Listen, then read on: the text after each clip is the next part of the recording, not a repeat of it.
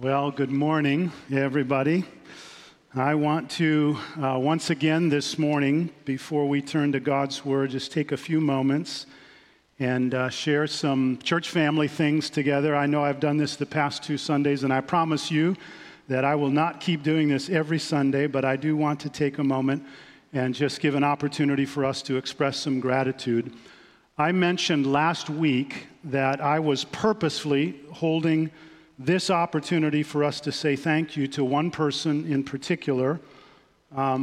Every one of the pastors has been working hard, I think working very creatively, but there is one guy who has served us in our regathering in a very particular way, and that is Pastor Brett Wendell. So this is our 3rd week regathering, but for several weeks leading up to that point, Brett has been leading a small team, thinking about all of the logistics, all of the details, all of the communication that has gone into our regathering. And as a part of that, you might remember Brett did a video called Sunday Morning Walkthrough. In fact, I think we've got there he is. I have heard so many positive comments about this video and how helpful it was as we anticipated coming back together. That video hasn't gone viral yet, but it's like right on the edge. In fact, I had somebody say to me that they think that Brett should be nominated for an Emmy for this. Now, Brett, where are you, man? There you are. Before you get too big of a head about this, let me just show you what having truly adoring fans looks like.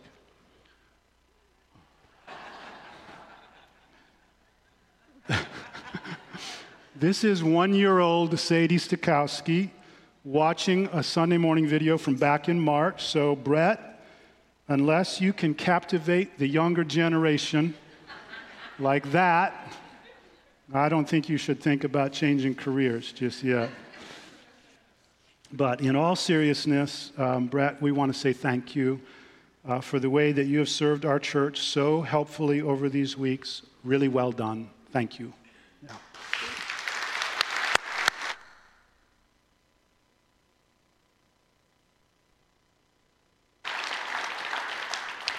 When you see him, thank him. In fact, just this past week, Brett and I had a conversation in which we tried to outline the steps back to normal. We outlined, I think it was about 10 steps. We're taking one of those next week. You heard Josh mention this. We're going to return to the 8:30 start time for our first service. I think 8 o'clock has been a little challenging for some folks, and so we want to do everything we can to serve as many people as we can. So next week, 8:30, and the second service will be at 10 o'clock, not 9:45, so please put a mental note there. We just want to continue to take steps one by one. We've got some creative ideas cooking even this past week to help us take some steps sooner. So again, we want to do everything we can to help the entire church body as we move forward. Now, one other brief thing. You'll see in your bulletins, in fact, you might want to just take your bulletins and look over on the back page. There's a giving update there every week. Those numbers that you see there today represent the end of the budget year. Today marks the beginning of a new budget year, so you will see from those numbers there that we ended the year a little more than $7,000 over our budgeted income. To have that in the midst of the disruption of the last 4 months is just amazing. And it speaks volumes about your faithfulness.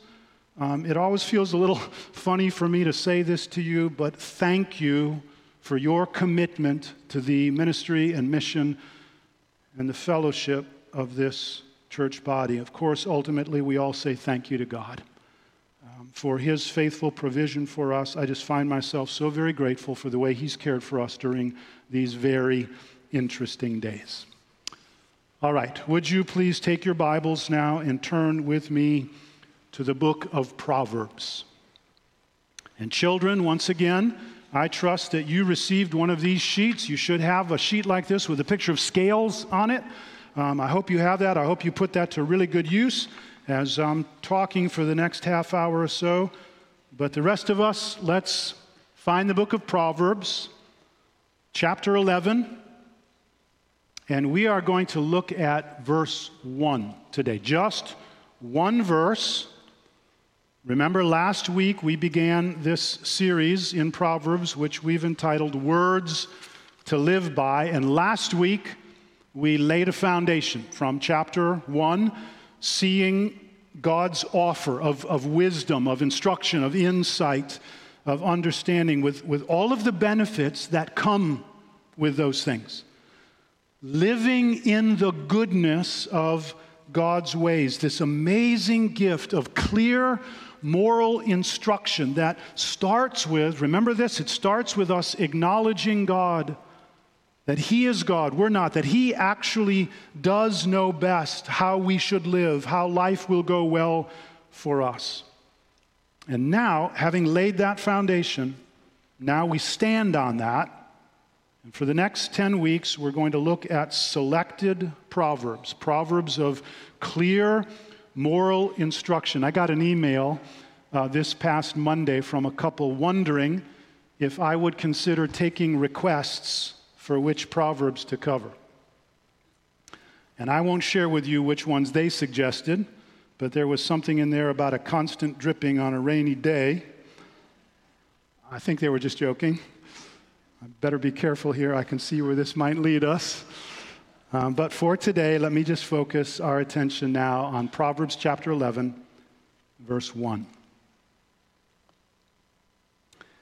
A false balance is an abomination to the Lord, but a just weight is His delight.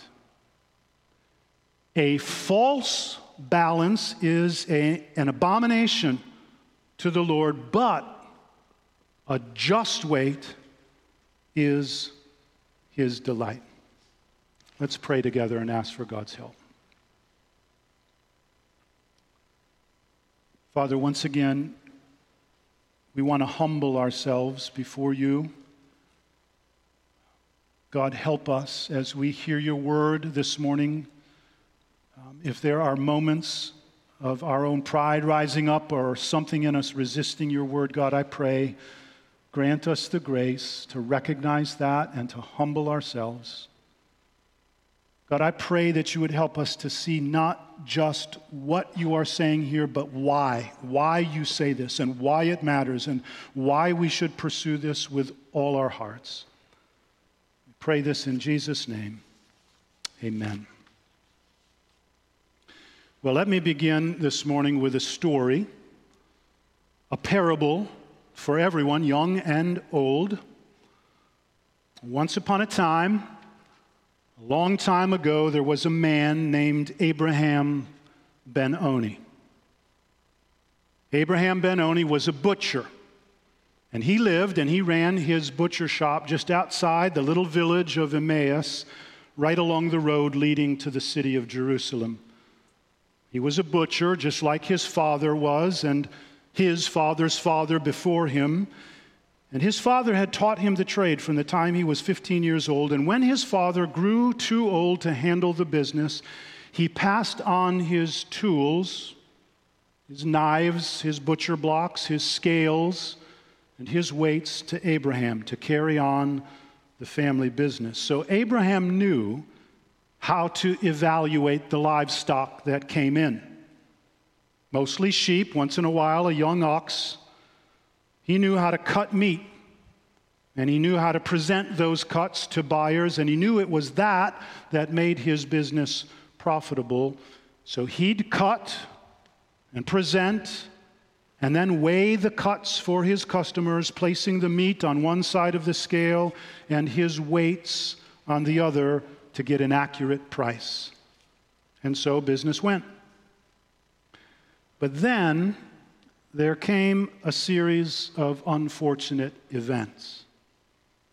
The main axle on his wagon broke on his way back from a trip to the city, and in the process, his donkey slipped and badly gashed her leg. And the very next day, a crack appeared in the blade of his best meat cleaver, And his wife told him when he got home that she was in need of a new shawl for the coming festival days. Now, none of those things were catastrophic in themselves, but things add up, you know. And money was already tight with 6 mouths to feed and 6 growing bodies to clothe, to say nothing about trying to put a little money away for his daughter's future marriages. So with all of these things weighing on his mind, that evening while lying in bed, a terrible thought came into Abraham's head. What if he just adjusted his scales a little bit?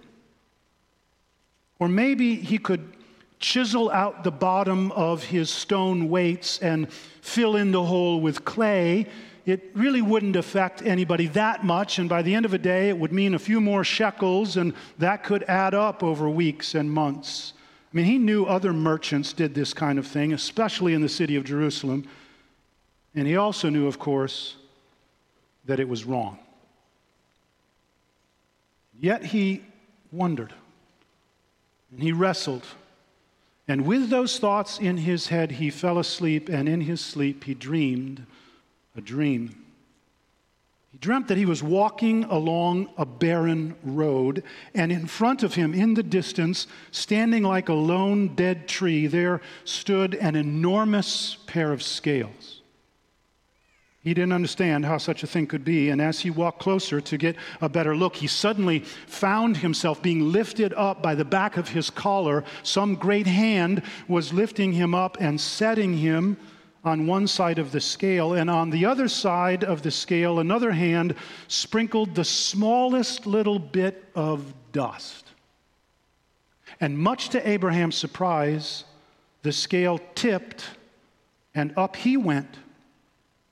That little bit of dust on the other side weighed more than he did. And then he heard a voice, a great thundering voice calling out his name, Abraham Ben-Oni, you have been weighed in the scales and found wanting. And with that, Abraham woke with a start, his heart thumping in his chest. How could he possibly have ever thought to do what he had considered? He knew what God's law said. He knew what God's prophets had spoken. Listen, the book of Leviticus, chapter 19, you shall do no wrong in judgment. In measurement of weight or capacity, you shall have just balances, just weights, a just ephah and a just hin. I am the Lord your God who brought you out from the land of Egypt. Deuteronomy chapter 25, you shall not have in your bag differing weights, a large and a small. You shall not have in your house differing measures, a large and a small. You shall have a full and just weight.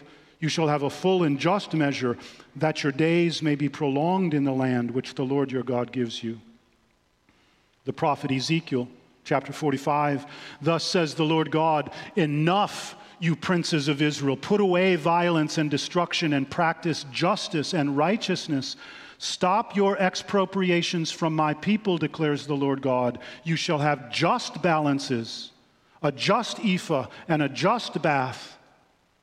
The prophet Amos, chapter 8, hear this, you who trample the needy, to do away with the humble of the land, saying, when will the new moon be over so that we may sell grain, and the Sabbath that we may open the wheat market, to make the bushel smaller and the shekel bigger, and to cheat with dishonest scales, so as to buy the helpless for money and the needy for a pair of sandals, that we may sell the refuse of the wheat.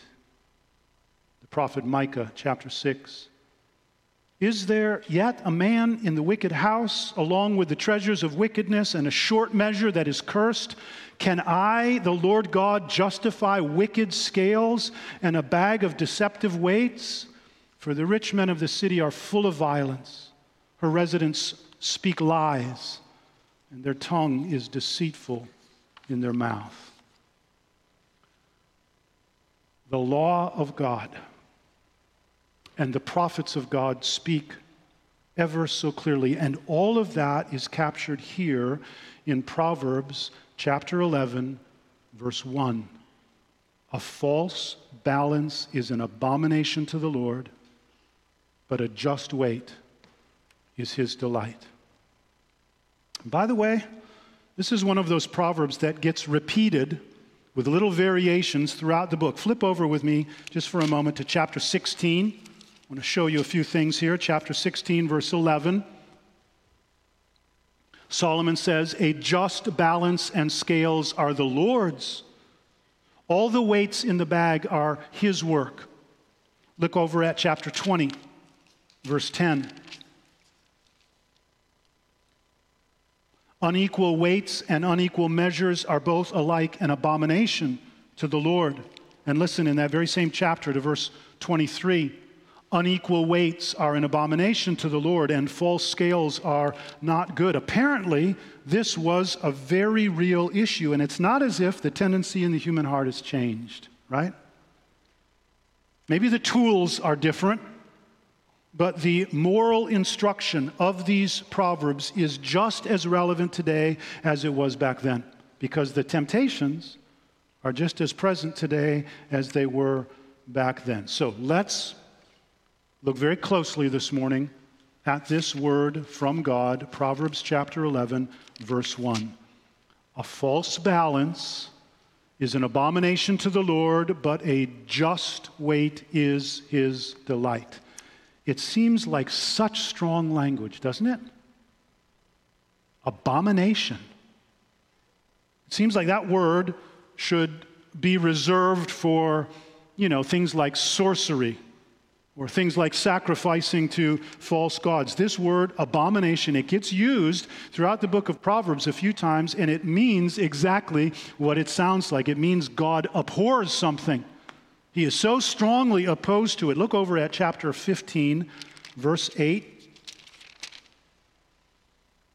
Proverbs 15, verse 8, "The sacrifice of the wicked is an abomination to the Lord." Well, there it seems right? But now I want you to look at chapter 12, verse 22. "Lying lips are an abomination to the Lord, but those who act faithfully are his delight." Lying lips are an abomination to the Lord. Why? And look back at chapter 3, verse 32. Chapter 3, verse 32, Solomon says, "For the devious person is an abomination to the Lord." Why? Why this strong language? Why is a false balance an abomination to the Lord? It seems like such a little thing, compared to sacrificing to false gods. And on the other hand, why is a just weight a delight? Did you notice this back in that proverb that I mentioned, chapter 12, verse 22? Did you notice this parallel? "Lying lips are an abomination to the Lord, but those who act faithfully are his delight." That word delight doesn't just mean something that God approves of. No, it's something that he has very strong attraction to. It's something he wants to see happen. He delights in it. Do you remember what God said about his son Jesus? "This is my beloved son in whom is all my delight." That's the kind of feeling that's being talked about here. And we ask the question, why? Why this strength of feeling? Why this strength of language from God about these things that seem so ordinary and so small? Well, let's make sure that we get the picture here. I think we all have a basic sense of how scales work. Scales are designed, think about this, scales are designed to tell the truth about something. This is designed to tell the truth about this. The purpose of the balance is to determine that the contents of the two sides are equal in value. So in past times, the value of the amount of something like meat or grain or whatever was being sold was determined by measuring it somehow, weighing it on a scale. Now, obviously, neither the buyer nor the seller wants to be cheated. So there would be these weights that you would use, often stones. that were tested. They met an exact standard. There were established standards of measure, standards of weight, standards of capacity, standards of length. And so you'd have a shekel or a bath or an ephah or an omer or a cubit so that people could have confidence in honestly dealing with one another. So every shopkeeper would have their ephah. An ephah was like a bushel. Every shopkeeper would have their weights. But sometimes dishonest shopkeepers would have 2 bushels. One a little bigger, one a little smaller. So if a foreigner came into the shop, or if somebody who was kind of naive came into the shop, they could cheat them a little bit. Sometimes a dishonest shopkeeper would chisel out the bottom of a stone weight and fill it in with lighter material, lighter substance. Do you see what this is? This actually breaks 2 of the 10 commandments. It's lying and it's stealing. It's deceit and it's theft. Do you see why this dishonesty is an abomination to God? And why honesty and justice and right dealing is his delight. It's his delight. It's because we as people were made to reflect God's image, his character. And especially as his people, we are to reflect him. And God is a God of absolute truth. Absolute integrity, absolute trustworthiness. Every word of God is true. He is faithful and true. So if we, as his representatives, are dishonest, we are marring the image of God. Listen, I want you to hear the connection that gets made in some of those verses that I read to you earlier. This is Leviticus chapter 19. You shall do no wrong in judgment, in measurement of weight or capacity. You shall have just balances, just weights, a just ephah, and a just hin, because I am the Lord your God. You hear it? Look back at that parallel proverb I showed you a moment ago, chapter 16, Proverbs 16, verse 11. A just balance and scales are the Lord's. All the weights in the bag are his work. Do you hear this? God is behind this. God is represented by it or misrepresented by it. The humblest little tool, just a stone weight, speaks either rightly about God or wrongly about God. And since our God is always true, since our God is truth himself, it should be no surprise that one of God's utmost concerns is with the truthfulness of our interactions with others. So we need to be careful not to think that God is concerned only with, church matters, or that his instructions only address religious stuff. No, God's word addresses all of life, and God calls us to rightly reflect him in everything that we do. So let's bring this to a point.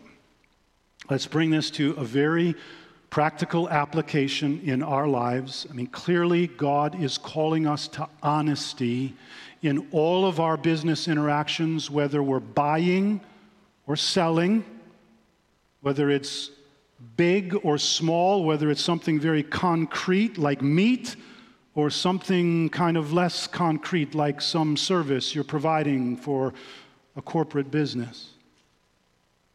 So if you're at Potbelly and you order a sandwich with mushrooms added, and when you get to the cash register and the person asks you, "What'd you get?" and you realize that she doesn't know that mushrooms got added because it's so busy in Potbelly, and you realize you could easily not tell her and not have to pay that extra, and you tell her, "Oh, I had mushrooms added," God is so pleased with that because he delights in your honesty. He delights in it. Or when you're doing your taxes and you find out that you owe more than you thought you were going to, and you are tempted in that moment to find ways to shave somehow, but instead you look it in the face and you pay what you owe, God is so pleased with that. He delights in that. Listen, we are not to cheat merchants or government out of their due by any fraud or theft or any immoral means. We are to be scrupulously careful with the truth, even in small matters like not accepting more change from the cashier than you're owed. And I believe the application here extends beyond just our business dealings. The basic principle, I mean, we know this almost intuitively when we read this proverb, right? The basic principle here is that you are good for your word.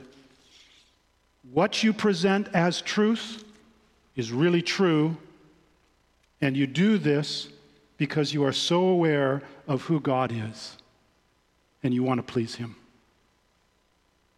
Listen, you want to be trustworthy because God is trustworthy, and you want to live to please him. You want to walk in a manner worthy of your calling. It's all about integrity, about matching between who you are and what you do, motivated by your knowledge of who God is and what he's like. You know, Mark Twain once said, "The secret of success is integrity. Once you can fake that, you've got it made." Now, clearly, that's not what we're after. What we're after is real integrity, the kind of integrity that God sees when he looks at us. Look at Proverbs chapter 16, verse 2. Proverbs 16:2, "All the ways of a man are pure in his own eyes, but the Lord weighs the Spirit." Oh, how easy it is for us to justify everything we do in our own eyes, but God sees, and God weighs. And he says, "A false balance is an abomination to me, but just weight is my delight." Friends, those are words to live by. God is saying to us, this is how I want you as my people to live your life. Now, let's remember, and with this I close, let's remember this is God's grace to us. Proverbs 11:1 is God's grace to us. It is the good way. It is the way of life. These are words to live by.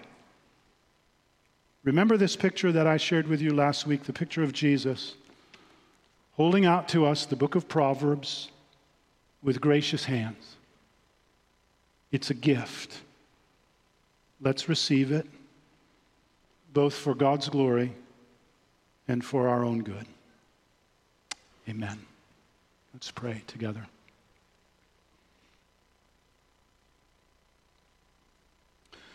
Father, thank you once again for speaking so clearly to us. And we hear both the edge of this proverb, but we also know the goodness and the grace of this proverb. So God, we pray, help us to see the goodness of your ways. Help us to see that this, in fact, is a life well lived.